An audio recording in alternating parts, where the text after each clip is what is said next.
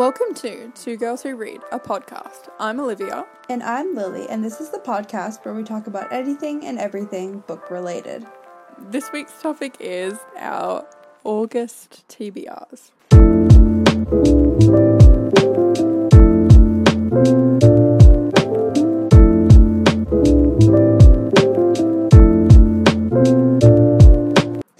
Yeah, I'm planning on just kind of saying my, very near, TBR, because there's no guarantee I'll actually get around to reading all these in August, but I hope to.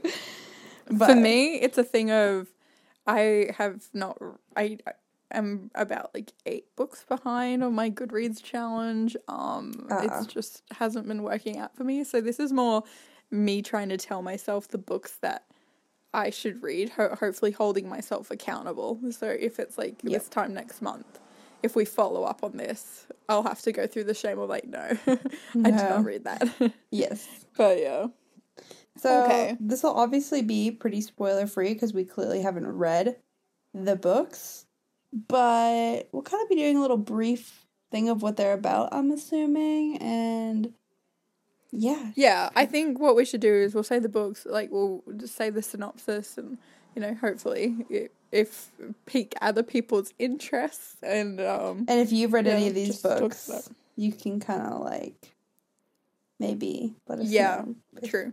And there are some books, because there are definitely some books of mine that you've read, so I'm interested. That's true. Mm-hmm. Okay, so do you want to go first? Or do you want me to go first? Sure. So, a lot of these books, just disclaimer, are going to be books that I've already started because I have a huge issue with this. What? The way Not you just weren't even surprised. Not you. You're yep, we've been new. But yeah, a lot of these books are ones that I've already started, but they're just ones that I need to finish. So, the first one is the final book in the Raven Cycle series. I need to get it over and done with, but I'm just getting so scared because I love these characters so much. And then another thing too, I stopped reading it for a long time because I was procrastinating finishing the series. When you love a series so much you don't want it to end, so you don't. You hold out on the ending a lot. You just spread it out. Try and take as long as possible to read it. That was me. I was I don't want to start it yet. I just wasn't starting it. And then pretty much a month and a half went by, and then I found the audiobook. And for me, whenever I find an audiobook of a book that I should be reading, I have no excuse because you can multitask with that. So I'm I have no excuse. I need to listen to this. But it's been so long, and if anyone who has read the Raven Cycle series, you do not know what's going on in that series. You just don't. And so it's usually confusing, even if all the information is very fresh in your brain and you know exactly what's everyone's dynamics are and you remember all of the things that have happened in previous books. But had been so long that I was listening to this audiobook and I just couldn't figure it out. I'm so confused, but I need to finish it, I think, and just form some opinions, but I'm scared because I saw it in a TikTok where it was a TikTok that basically said books that they didn't like or books that made them angry, and this book was in it, The Raven King, the 4th book in the Raven Cycle series. That's because concerning. It was... Yeah, because the TikTok said that there were too many questions left unanswered. I'm if there's one thing you don't like seeing being said about a final book in a series, it's that too many questions were left unanswered. Yeah. I agree. But we'll see how it goes. Yeah, I need to move on. I need to let go. But yeah, that's my first one. I think that you'll really like finishing that. Yeah. I'm scared for you. I have a confession for you. You looked up the Wikipedia pages. I did. Yeah. Because you had so many theories. And then... I did? You had so many theories. You told me where you're this definitely happens, or this definitely happens, or I just know, and I'm just I need to see if she's right. And so I looked it up. And so I'm very interested every single time you're like, I need to finish this book, but I'm like scared for this, and this. Yeah, because it's such a hard series to read, because it's such a weird reading experience, because it follows the journey of psychics, and it plays a lot around with, I've never read a series before that basically tells you the ending. I know, it's very intriguing. It's very intriguing storyline as far as what you've told me. But yeah, I'm interested to see you finish it, because I just want to know what you think of it. But the thing that makes me scared is I just love the found family so much. That's really why this series is popular. Like, I don't care what anyone says. I don't really... You can say you read it for the plot, but you read it for the found family. And it's just so sad, because how I'm speculating it to end is the found family. I just don't know how they're gonna be as strong as they have been in the series, where if it finishes a certain way. So I'm really sad about that, because I really don't want to like watch that fall apart. But I'm just, to be fair, I only like, because the wiki page, because like you just said, it was like such a complicated series. I was only able to discern like one or two pieces of actual like information, because I didn't understand a single thing that was going on on these wiki pages. Honestly, I could probably look at the wiki pages and not know what they're saying. Yeah, so I feel like I'm like, I just know everything about the end of the Raven King. I know like one or two things, and I barely even remember those, because it was so long ago that I looked this up. Exactly. But yeah, that's my first one. What about you? Well, my book that's nearest on my TBR, because I actually like need to, I'm probably gonna start it tomorrow actually, and that is the next 3 books in the Shatter Me series, like, because I read the first 3, and now next on my TBR is the last 3. So there's Restore Me, Defy Me, and Imagine Me, and I just know I'm about to go on a wild ride again, because the first 3 were such a wild ride. I'm so excited for technically the last 5, because there's like also 2 novellas, but like the novellas take you like 30 minutes to read, and so like the novella's always like 70 pages. And they're like easy reads, so like if you just sit down and read them in one sitting, like they're quick. So technically it's the next like 5 quote unquote, but like it's really only 3. I get what you mean. So yeah, and I'm really excited for these 3, because we actually get like multiple characters' POVs in them, whereas in like the first ones we only really got Juliet's point of view, besides like if it was a novella or something, then you got like a different character. But like in this one you get like, I think in the 4th one you get Juliet and Warner's POV, and then I know in the 5th one I was just flipping through it and I saw that there was like Kenji's POV or something, and I was like, oh my gosh, yes, I'm really excited. So I'm excited for like to see what's going on in these people's heads during this book series. But yeah. And of course, the romance. Can't forget. Oh God. I'm just concerned for you. Like, watching you read those books is something that just will forever traumatize me. It's just, the level of investment is like no other I've seen from you. It's so bad that you just have to lean into it so that it's good, you know? That's what it is. Yeah. It's like the selection, you know? It's like you're aware that it's bad. Yeah. What am I doing? I should be getting my little sister. I've been looking for the recommendations. She would eat Shatter Me up. Oh my gosh. I'm going to get her to read Shatter Me. Yeah. Oh. Okay, yeah.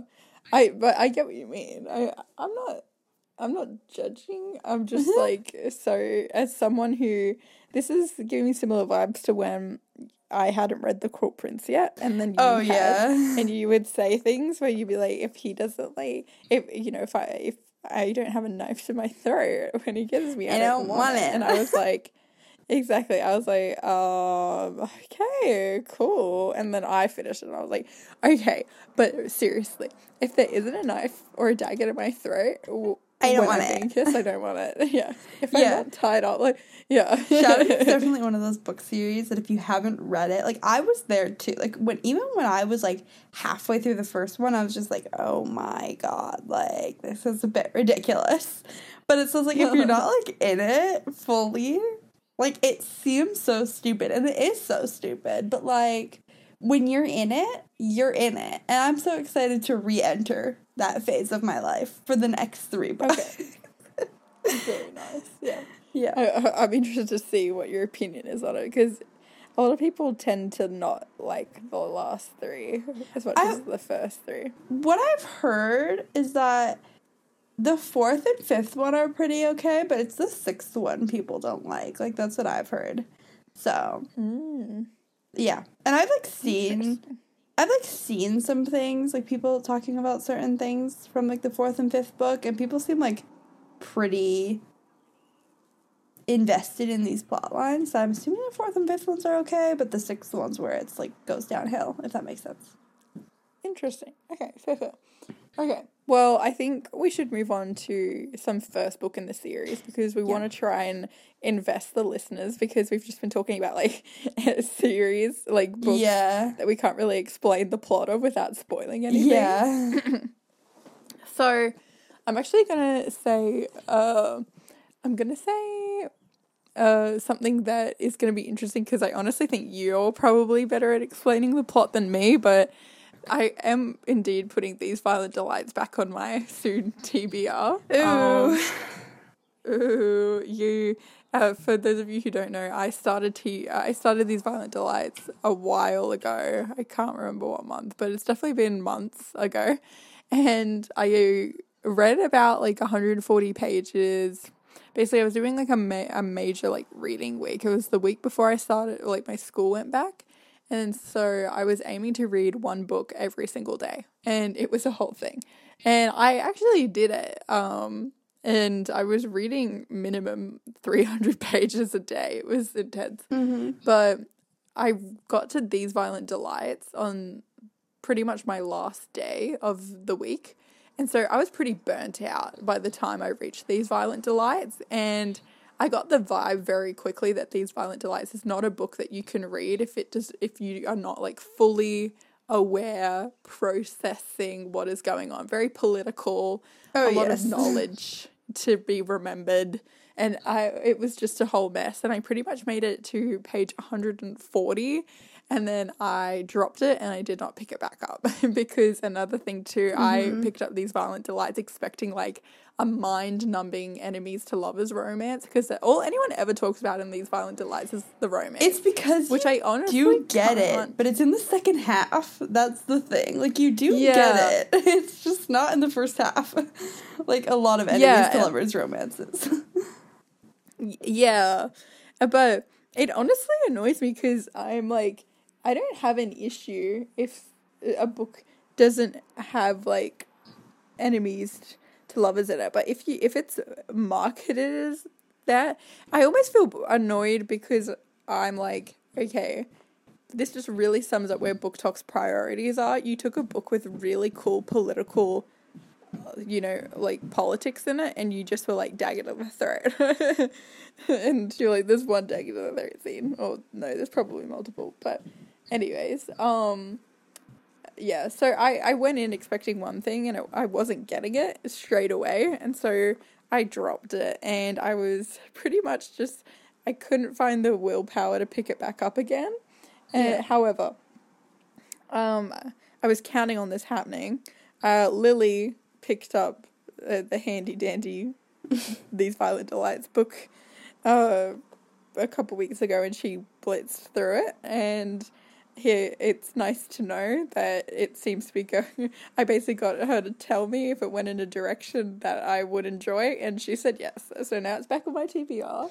I'm interested. I feel like I'm gonna feel so bad if you like get to the second half and you're like, Lily, this is not what I wanted. I'm gonna be like, I'm sorry, I thought it was what you wanted.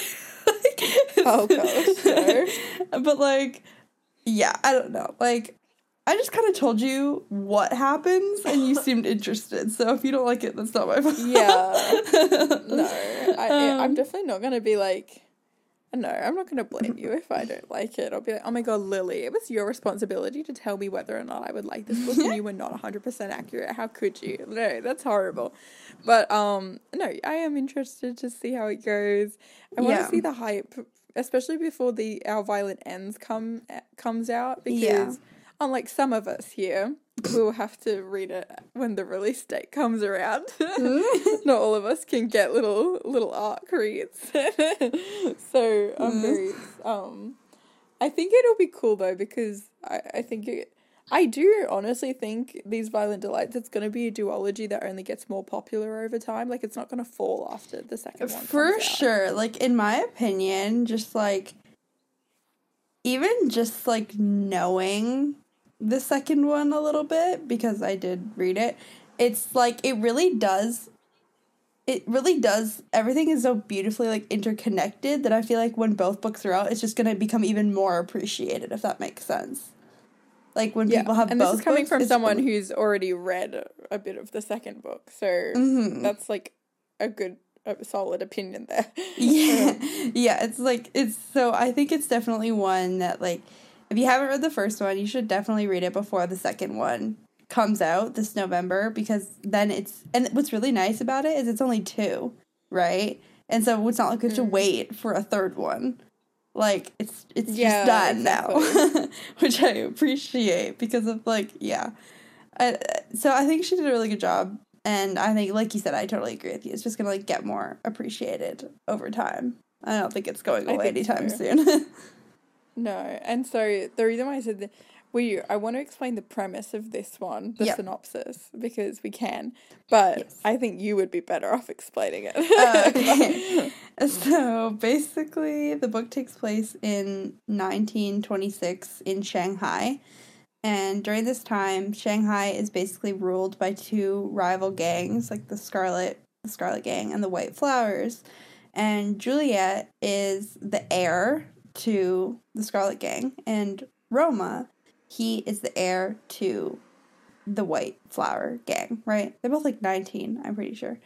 And Juliet, when the book really begins, Juliet she's just returned to Shanghai because she was sent away to America to finish her education. And then she runs into Roma, and you end up finding out that it's a whole enemies to lovers to now they're enemies again storyline. There's a lot of tension there. And then basically they're kind of forced into working together in order to stop this madness that's overtaken the city, where it's basically a very, like, contagious disease that's overtaken the city, and they want to try to put a stop to it. And so they're working together in order to do that. And then I don't think it's a spoiler to say it's a monster, because literally the first line it's like a monster that's spreading this it's this monster that's spreading this disease, and, like, the reader knows that, but, like, Roma and Juliet don't know that. You're just watching them try to figure that one out. When you're just, like, reading POVs and, like, you've literally seen the monster, you're like, oh my god. It's, like, literally in the prologue. So that's the premise. And so do you think you're going to start, like, from the beginning again, or just, like, from page 140? No, definitely not from the beginning again. Well, we'll see. I think that's why I wanted to wait for you, because I have if I get confused on anything, hopefully it's going to be my time to shine. If I'm like, it'll be your time to shine. Hopefully you won't be too annoying if I'm like, Lily, can I just get you to recap real quick what this means? No, I mean, I definitely can. Yes, I'll appreciate it. Thank you. Thank you. Okay, but yes, moving on. So the next one that I want to read pretty soon is the We Hunt the Flame duology. And I was going to say this. We both want to read it. Me and Olivia wanted to buddy read it. So how cute. This is just perfect. So cute. So neither of us have read this, so I can't give you a synopsis. That's not the one that they put on the book. So I'm just going to read it off of Goodreads. Go for it. It'll tell us. It. Except I don't know how to pronounce any of their names, and that's the problem. I'm just, like, looking at the synopsis. Yeah. Like, how do I pronounce their names? I don't want to be, like... I'm gonna see... I have the book with me. I'm gonna see if there's a pronunciation guide. Because I don't want to... I could find a way to pronounce them. I have it! You have a pronunciation guide. Pronunciation guide. Okay. Glossary and pronunciation guide. What names? What are the letters start with? Just read them to me. No, because there's like 5 pages. You need to give me like there's 5 pages. An alphabetical order here. No. Zafira. Okay, Zafira. Okay, that's what I thought it was. Zafira. And then ARZ. Is that just R? Ours. It okay. Yeah, that's what I thought. Okay, I think that's all I need. Maybe. Okay, we'll see. Maybe keep that handy. Zafira and Oz. Zafira. It's like Oz with a Z. Okay. Synopsis time. Now that we've got that out of the way. People lived because she killed. People died because he lived. Zafira is the hunter, disguising herself as a man when she braves the cursed forest of the Ars to feed her people. Nazir, question mark, I think. Oh. Let me just get my time to shine real quick. Let me just get my handy dandy glossary. Nazir. Yeah. That really wasn't that hard, but okay. Yeah. Is the Prince of Death, assassinating those foolish enough to defy his father. If Zafira is exposed as a girl, all of her achievements would be rejected. If Nazir displayed his compassion, his father would punish him in the most brutal of ways. Both Zafira and Nazar are legends in their kingdom, but neither wants to be. War is brewing, and the Ars sweeps closer with each passing day, engulfing the land in shadow. When Zafira embarks on a quest to uncover a lost artifact that can... there's always a lost artifact, and I always live for it every single time. Sorry. Oh. That can restore magic to her suffering world and stop the Ars. Nazir is sent by the Sultan on a similar mission. Retrieve the artifact and kill the hunter. But an ancient evil stirs as their journey unfolds, and the prize they seek might pose a threat greater than either of them could imagine. So... that's a lot to unpack here.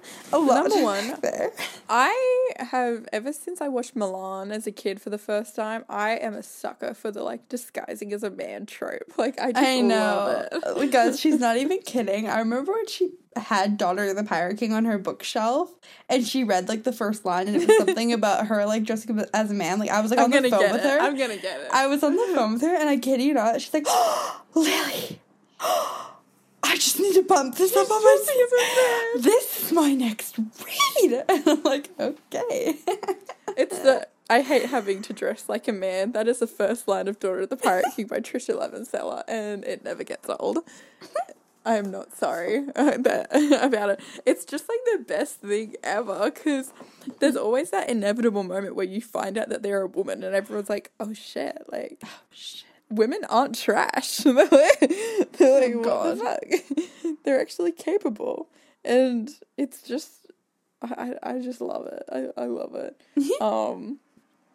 And yeah, the synopsis on Goodreads, it's so weird because I was reading the synopsis on the blurb of my book, expecting it to be the exact same, but it's actually a little bit different. Goodreads synopses are usually different than the ones at the back of the book. For whatever reason. Yeah. But also, there's just so many things to unpack. Like, first we have that.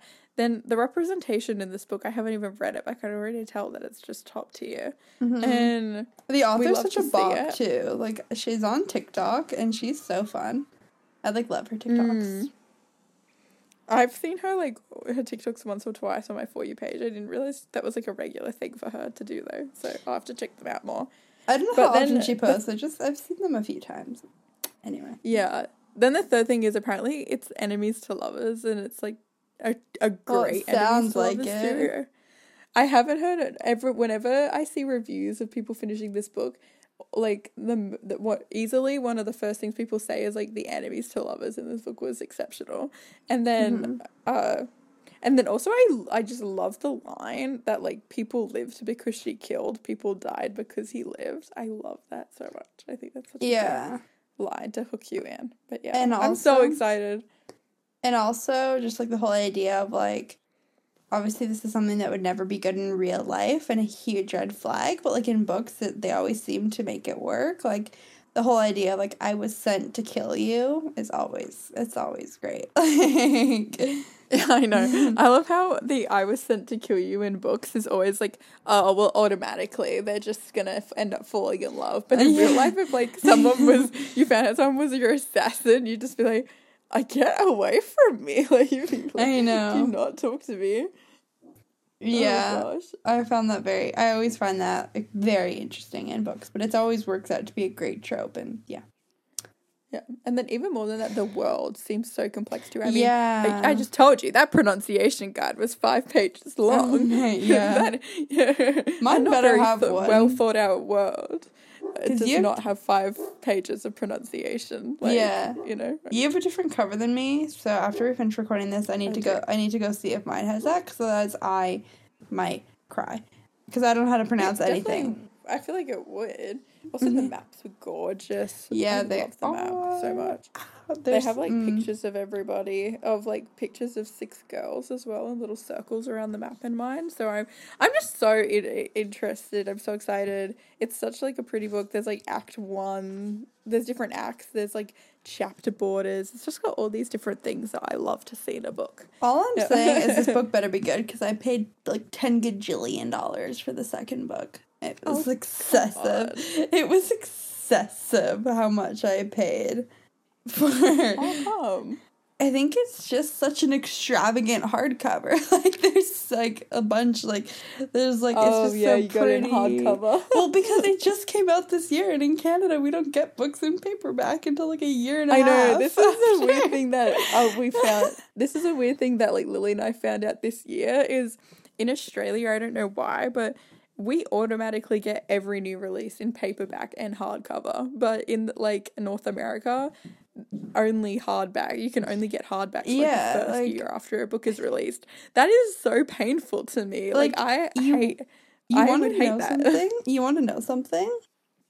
Like Why? the Chain of Gold paperback is still not out. And like, when did that book come out? What? A bajillion years ago. Like, no, it came out Chain of Gold paperback came out straight away. I remember weirdly when Chain of Gold came out, because it was like the cover was so pretty, and it was Cassandra Clare, and I watched the Shadowhunter show, and I remember just being like, she's still writing about Clary and Jace. Like, obviously it's not. I later found out that book is indeed not about Clary and Jace, but thank God. yeah, I remember when it came out, and it was like there were more paperback. With most bookstores in Australia, it's like you'll always see more paperbacks in bookstores for new releases than hardcovers, because I think people know that like paperbacks, more people are going to want to buy paperbacks, 1, because they're more convenient to read, and 2, because they're cheaper. You will just never have to understand the pain, Olivia, of wanting to buy a new release, but your entire series that you already have is in paperback, and you're like, either I get it in hardcover, and just my last book is in hardcover, or I wait a year and a half, and then I can get it in paperback. But I will, like, because when I come on exchange to Canada, you come on exchange to Canada, yeah. Like, literally, I'm not even kidding you. Like, so I have, like, The Cruel Prince, like, the first 2 books paperback, and my Queen of Nothing is in hardcover, because when the Queen of Nothing paperback here didn't come out, because I remember when it came out, because Amara bought it, my friend. The Queen of Nothing paperback came out, like, 5 months ago, or 6 months ago, or something. Like, yeah, joking. That's excessive. Like, so I have it in hardcover, because that was like all it was. So yeah, I do have We Free the Stars in hardcover, because there's nothing else. I don't own We Free the Stars, because I guess this is where the downfall lies, is we will get things in paperback, but it's like bookstores maybe don't order as many new releases in unless it's like a guaranteed bestseller.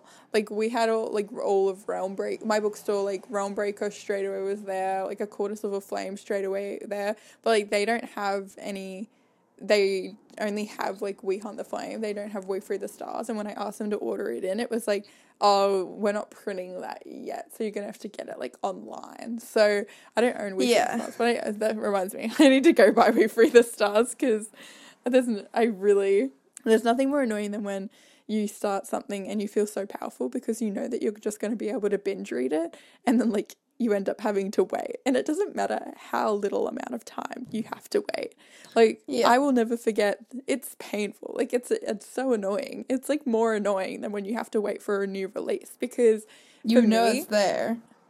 And other people could get it. And just spoilers. Spoilers. Yeah, and also spoilers is the big thing for me, where it's just the anxiety you feel when you've gotten invested into a series and you have to wait for 2 weeks, like, shipping, and you just know that the chance of you seeing a spoiler on this series, because social media starts, like, recommending you stuff about that book because you're liking content about that book, and, you know, trying to stay invested in the series before the next book comes. It's just painful. It's honestly, for me, almost more painful than having to wait a year for a release that nobody else has read yet, because at least that way it's, like, exciting to a sense, but it's just annoying and an inconvenience. So I want to make sure to get Way Free the Stars. I learned my lesson after Crooked Kingdom. Like, I had the first Six of Crows book, but not... Oh, no. Yeah. And we all know how the first Six of Crows ended. That is a rough one. I literally read, like, 3 or 4 books in between the time that my Crooked Kingdom came. It was excessively long. It took so long to come. Like, yeah. But my lesson was the Infernal Devices. I had my library. Imagine. I borrowed from the library. My library had Clockwork Angel and Clockwork Prince, which are the first 2, and then I remember only borrowing them because I was like, I'm just gonna read these so I can say that I'm not interested in Cassandra Clare's work. Like, I don't, you know. It was one of those things where I was convinced I wasn't going to get invested. And then I foolishly got so invested. And then I need the third one, and my library just didn't have it. Now they have it. I went, like, a couple of weeks ago and they had it. And I just thought, really, guys? Like, you couldn't have had this last year? Yeah. But, yeah, I had to wait, I think, 3 weeks for Clockwork Princess to come in the mail. Hurts. It hurts, yeah. And you feel like you can't complain about it either, because there are people out there who had to wait that actual time. But it's not the same, okay? It hurts more in some ways. Yeah. Oh, gosh. So. What's the next book on your TBR? Or, like, a book, one of them. Yeah, so the next book on my TBR is, I actually have quite a lot. I have quite a lot, but I'm going to say, okay, 2 secs. I gotta go get the book off my desk, like, behind me, so I can get the synopsis of it, but I'll be back. Okay, so, this book is, I'm gonna be flexing my an arc that I have, just because I'm like, ooh, she's so fancy. So, The Kissing Booth 3. Oh, stop it right now. No. No, I'm messing. Oh, I got sent the kissing, just in case, I got sent The Kissing Booth 3, the other day by Penguin Teen, and I'm always so grateful to get sent books for free. I mean, it's such a vibe, and especially because the books that they send me are usually always vibes, but I'm sorry, when I opened that package and I saw that they wanted me to, like, read The Kissing Booth 3, I couldn't even, so... Anyways, that's what that was about. But this book was sent to me by Bloomsbury. And yes, I've actually seen a few especially Australian book talkers reading this at the moment. And anyway, it's Defy the Night by Bridget Kemmerer. And anyway, basically the synopsis of it's the same author that wrote the A Curse So Dark and Lonely trilogy. Yeah. And I remember getting sent this, and I didn't, if I'm being real, I haven't read the A Curse So Dark and Lonely trilogy. I've heard great things about it, though. But I was kind of like, who is Bridget Kemmerer? I don't understand this.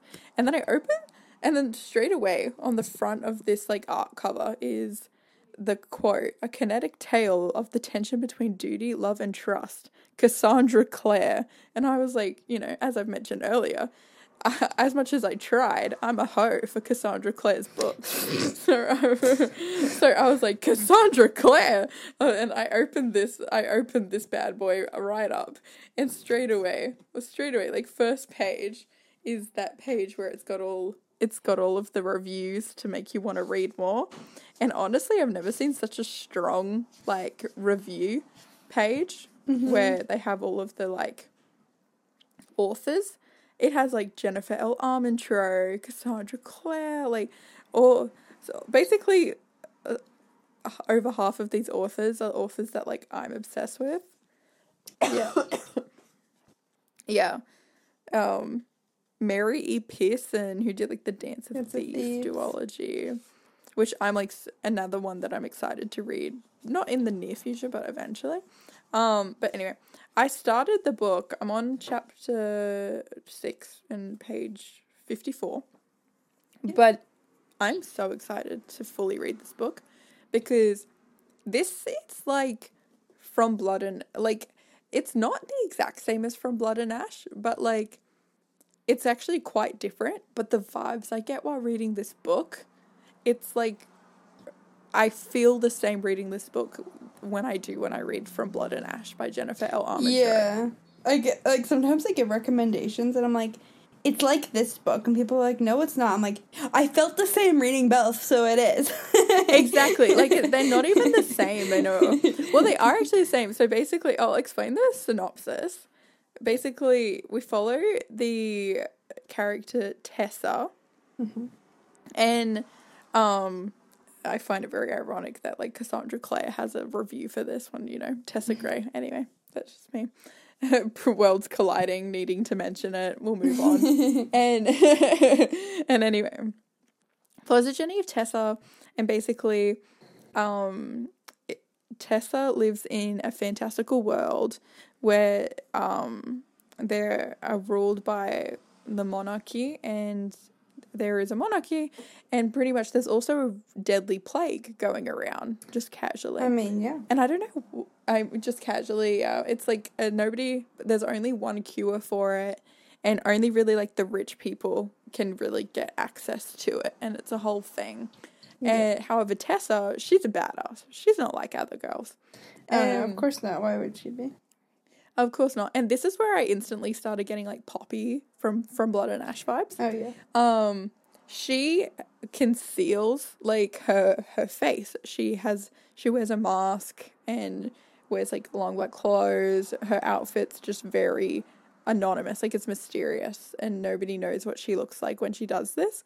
But basically Tessa, what she does is she's kind of a little bit of an outlaw, where she'll go around, or a vigilante, that's the word. She'll go around and give people medicine. She'll like steal the medicine from the rich people and then like give it to the sick poor people. Icon? Yeah. Icon? Yeah, I think so. And then she does this with a character called Korik. No, not Korik. Korik is another character. Who the fuck is the other guy? Well, there's a really hot guy that she does it with.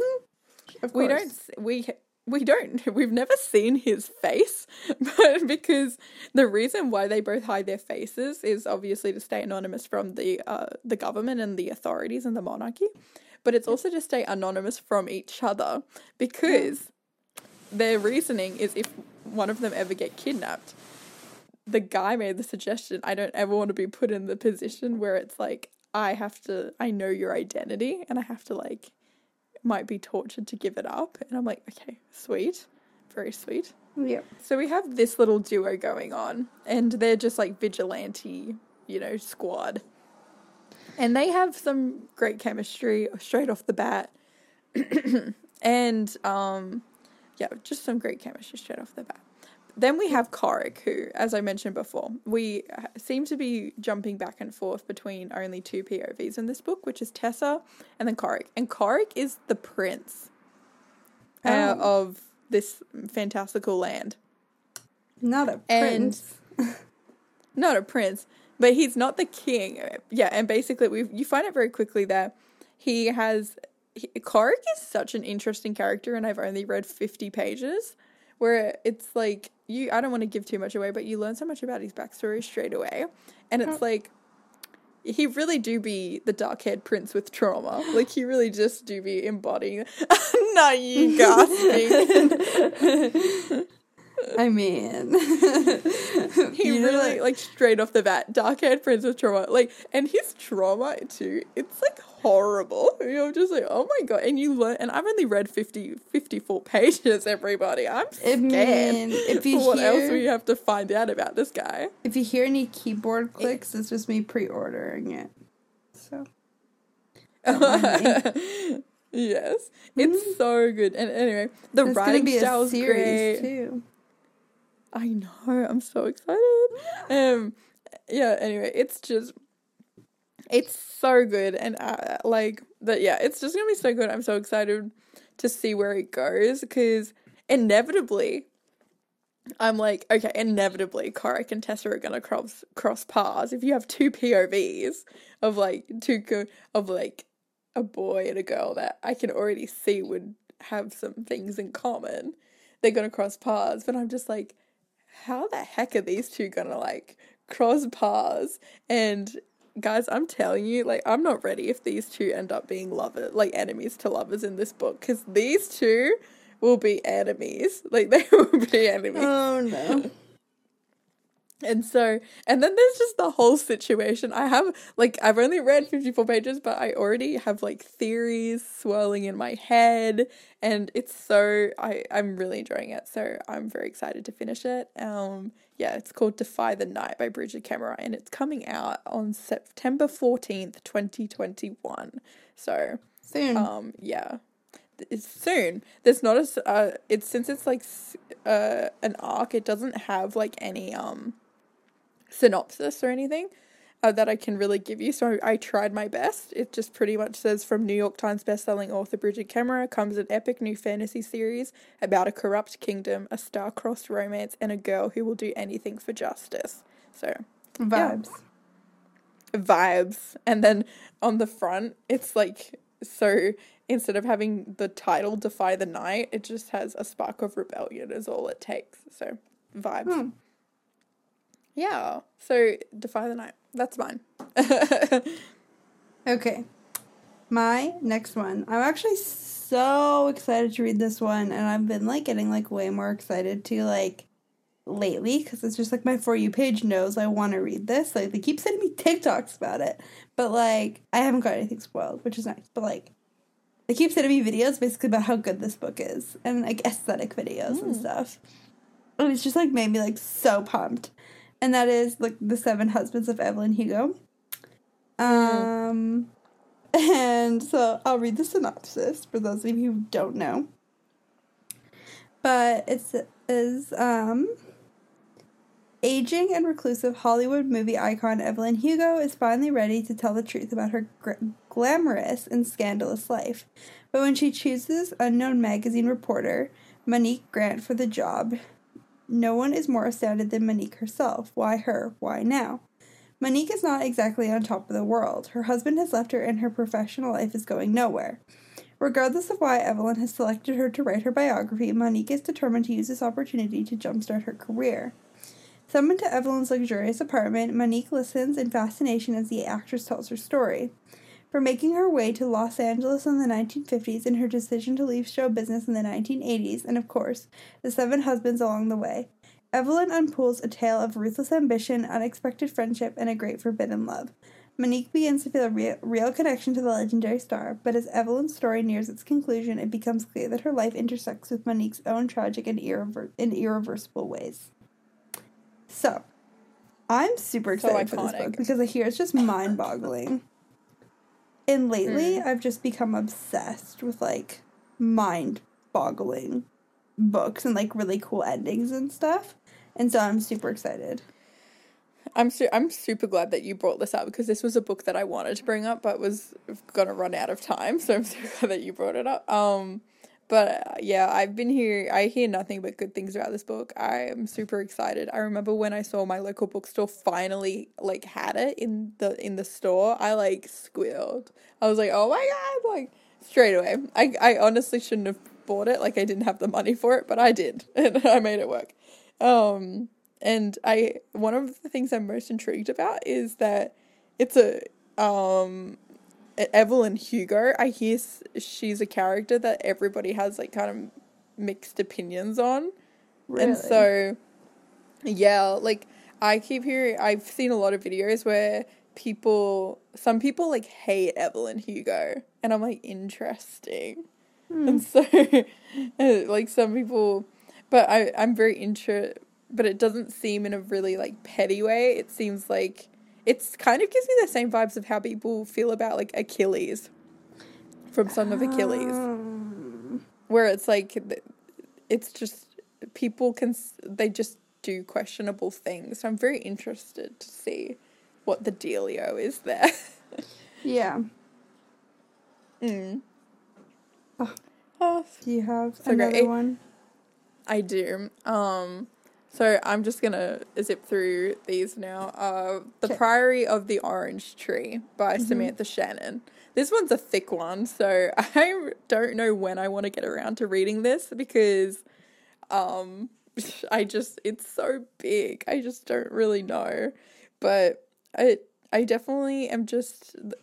The more I see it on my shelf, the more I'm just like, that looks like a really great read because there's just so many things about it. Number one, I am a sucker for like, I just think fantasy standalones are so like special they're so underappreciated.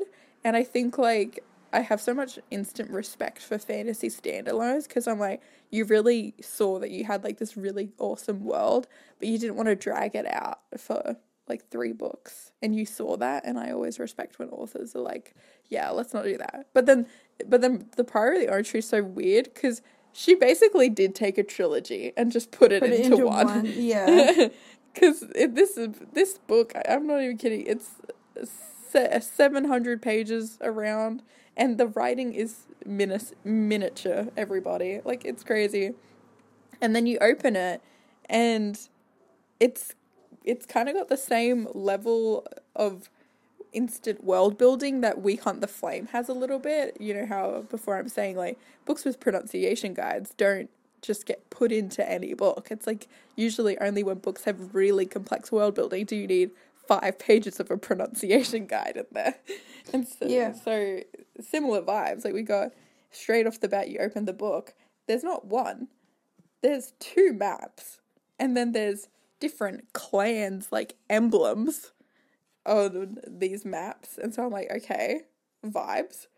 Then there's pronunciation guides, and last but not least, we have the iconic quote that the Sunday Times called this book, the next generation of hit fantasy fiction, a feminist Lord of the Rings. You know, what more? Yeah. You know, I see something called a feminist Lord of the Rings, and you don't have to tell me anymore. I'm just going to buy it. And that's exactly what I did.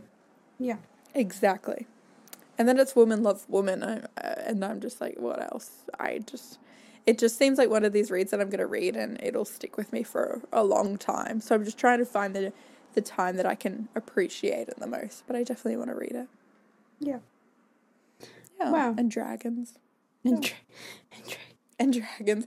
Like, it's so crazy because there's so much cool stuff about it that you say all this stuff to explain it, but then you're like, oh, right, and there's dragons.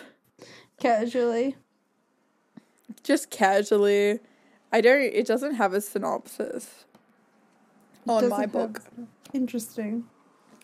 I mean, the dragons, that just sums it up enough, I think. You can just say dragons. Maybe I can't find one. No, it's just got a lot of quotes saying, like, why you should read it. And you know what? It worked. So good for her. I mean, yeah. I never read synopsises anyway, so. I mean, obviously, it does work. Or like blurbs or anything. Yeah. Okay. Let me think.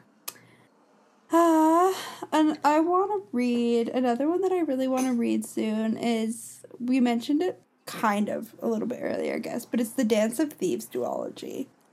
I'm super pumped for that one. I own both the books in the duology, which means I have to read it soon. But, like, again, I have them on my Kindle. It's another one that I just keep hearing stuff about. And I keep hearing people, like, say how good the Enemies to Lovers is. And then I'm just like, well, got me there, you know? Well, I mean, fair enough. But I'm looking at the I honestly... Pardon? Yeah, I was going to say, I honestly don't know anything else about it other than people say it's really good and that it's enemies to lovers. Like, I don't know. Well, I was just looking at the synopsis for it, and unfortunately, one of them, it's got a drawback. One of the main characters' names is Jace, and we all know how I feel about Jaces. Oh, no. I mean, honestly, hopefully, how could anyone name their character Jace after the Mortal Instruments? That's a bold, brave move. I know, but I mean, it looks pretty good. Like, I've heard it's like, I've seen TikToks when it's like when you're on page 150 and they've already gone from enemies to lovers to enemies to lovers to enemies, and it's just some thieves. I think I saw this actually. Yeah, and I'm just like. The TikToks about this duology always just seem so chaotic. Yeah, I know. What is going on? Yeah, they're always so crazy, and that just like almost like entices me a little bit more. I'm like, I need to read this. Yeah. Are you going to read the synopsis? Yeah. When the patriarch of the Belanger Empire dies, his son, Jace, becomes its new leader. Even nearby kingdoms bow to the strength of this outlaw family who have always governed by their own rules. But a new era looms on the horizon, set in motion by a young queen, which makes her the target of the dynasty's resentment and anger. At the same time, Kazi, I think that's how you pronounce it, a legendary former street thief, is sent by the queen to investigate transgressions against the new settlements. When Kazi arrives in the forbidden land of the Belangers, she learns that there is more to Jace than she thought. As unexpected events spiral out of control, bringing them intimately together, they continue to play cat-and-mouse game of false moves and motives in order to fulfill their own secret missions. Mary E. Pearson's Dance of Thieves is a new YA novel in the New York Times bestseller, blah, blah, in which a reformed thief and the young leader of an outlaw dynasty lock wits in battle that may cost them their lives and their hearts. So yeah, that's the blurb.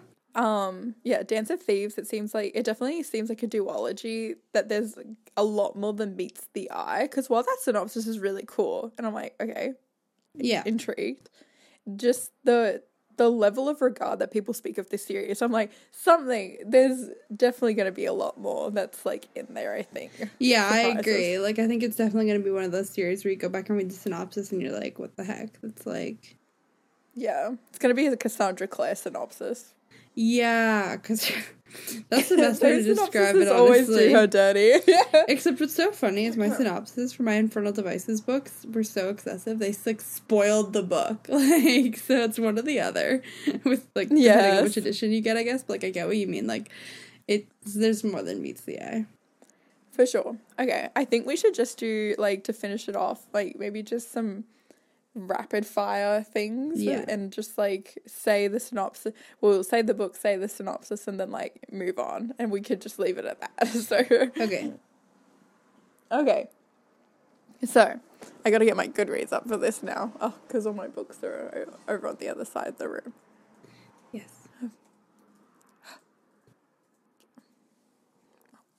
Okay, so my next book I want to read is The Wrath and the Dawn.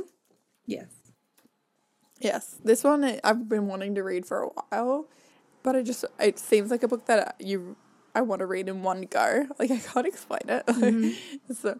So I'm really just waiting. But anyway, one life to one dawn. In a land ruled by a murderous boy king, each dawn brings heartache to a new family. Khalid, the 18-year-old Caliph of Khorasan, is a monster. Each night he takes a new bride, only to have a silk cord wrapped around her throat come morning. When 16-year-old... don't know how to pronounce this name, I'm so sorry. Shahzad's dearest friend falls victim to Khalid. Shahzad vows vengeance and volunteers to be his next bride. Shahzad is determined not only to stay alive, but to end the Caliph's reign of terror once and for all. Night after night, Shahzad beguiles Khalid, weaving stories that enchant, ensuring her survival. Though she knows each dawn could be her last. But something she never expected begins to happen. Khalid is nothing like what she imagined him to be. The monster is a boy with a tormented heart. Incredibly, Shahzad finds herself falling in love. How is this possible? It's an unforgivable betrayal. Still, Shahzad has come to understand all is not as it seems in this place of marble and stone. She resolves to uncover whatever secrets lurk and, despite her love, be ready to take Khalid's life as a retribution for the many lives he's stolen. Can their love survive this world of stories and secrets? So, yeah. That sounds interesting. It's a retelling of the 1001 Nights, I think. Oh, cool. Yeah. Cool. Mine, next one that I want to read soon is Anna and the French Kiss. Little contemporary. The amount of times that we have said this No, book. I put it on my TBR for August. I'm not even kidding. Oh, okay. Okay, cool.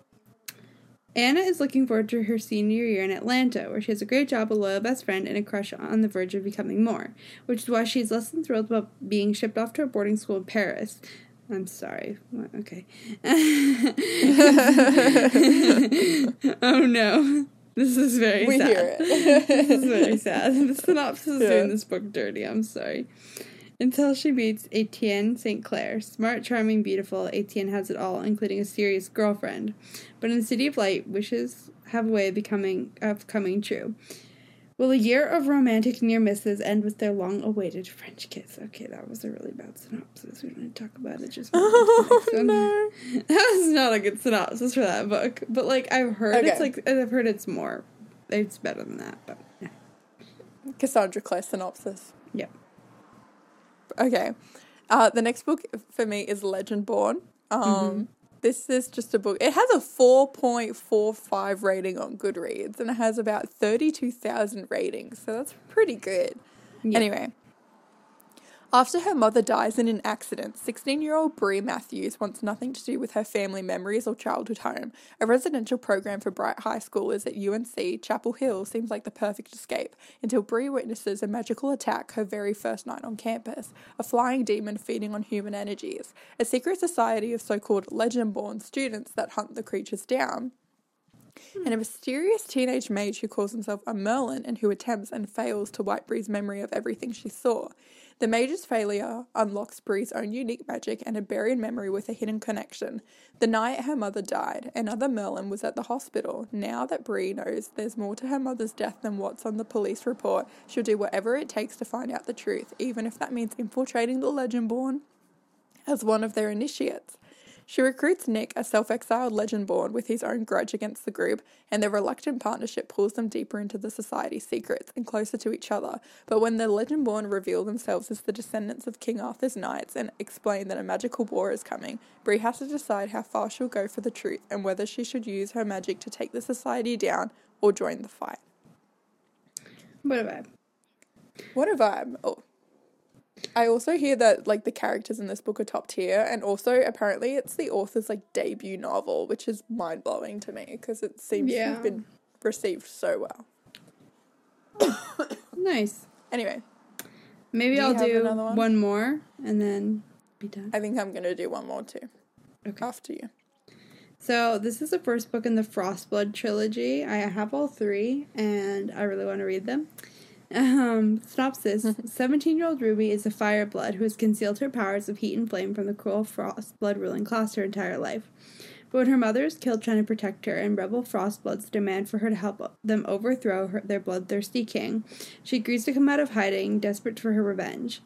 Despite her unpredictable abilities, Ruby trains with the rebels and the infuriating yet irresistible Arcus, who seems to think of her as nothing more than a weapon.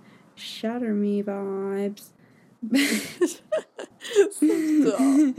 But before they can take action, Ruby is captured and forced to compete in the King's tournaments that pit Fireblood prisoners against Frostblood champions. Now she only has one chance to destroy the maniacal ruler who has taken everything from her and the icy young man she has come to love. To me, this book just sounds like Red Queen meets the first Throne of Glass book meets Shatter Me. And I'm just I mean, that's a vibe, I guess. Yeah. If done well. If done well. It's a trilogy. I guess we'll see. Okay, the last book. This is a book that is super interesting because you, Miss Lily, recommended it to me months ago, and then I was like, oh, whatever, like, oh, let's have a look, and I read the synopsis, and I was like, oh, that seems fun. Then I bought it on Kindle, and it's kind of been blowing up on TikTok recently, coming to the forefront more and more, and that's The Atlas Six by Olivia Blake. And yeah, the synopsis for this is long, and my throat is struggling, so we're going to see how well I can get through this. Let me take some water. Okay. The Alexandrian Society, caretakers of lost knowledge from the greatest civilizations of antiquity, are the foremost secret society of magical academicians in the world. Those who can earn a place among the Alexandrians will secure a life of wealth, power, and prestige beyond their wildest dreams, and each decade only the 6 most uniquely talented magicians are selected to be considered for initiation. Enter the latest round of 6, Libby Rhodes and Nico de Verona, unwilling halves of an unfathomable whole, who exert uncanny control over every element of physicality. Raina Mori, a naturalist who can intuit the language of life itself. Parisia Kamali, a telepath who can transverse the depths of the subconscious, navigating world... oh my god. Navigating worlds inside the human mind. Callum Nova, an empath easily mistaken for a manipulative illusionist who can influence the intimate workings of a person's inner self. Finally, there is Tristan Kane, who can see through illusions to a new structure of reality, an ability so rare that neither he nor his peers can fully grasp its implications. When the candidates are recruited by the mysterious Atlas Blakely, they are told they will have 1 year to qualify for initiation, during which time they will be permitted preliminary access to the Society's archives and judged based on their contributions to various subjects of impossibility, time and space, luck and thought, life and death. 5, they are told, will be initiated. 1 will be eliminated. The 6 potential initiates will fight to survive the next year of their lives, and if they can prove themselves to be the best among their rivals, most of them will. Most of them. Okay.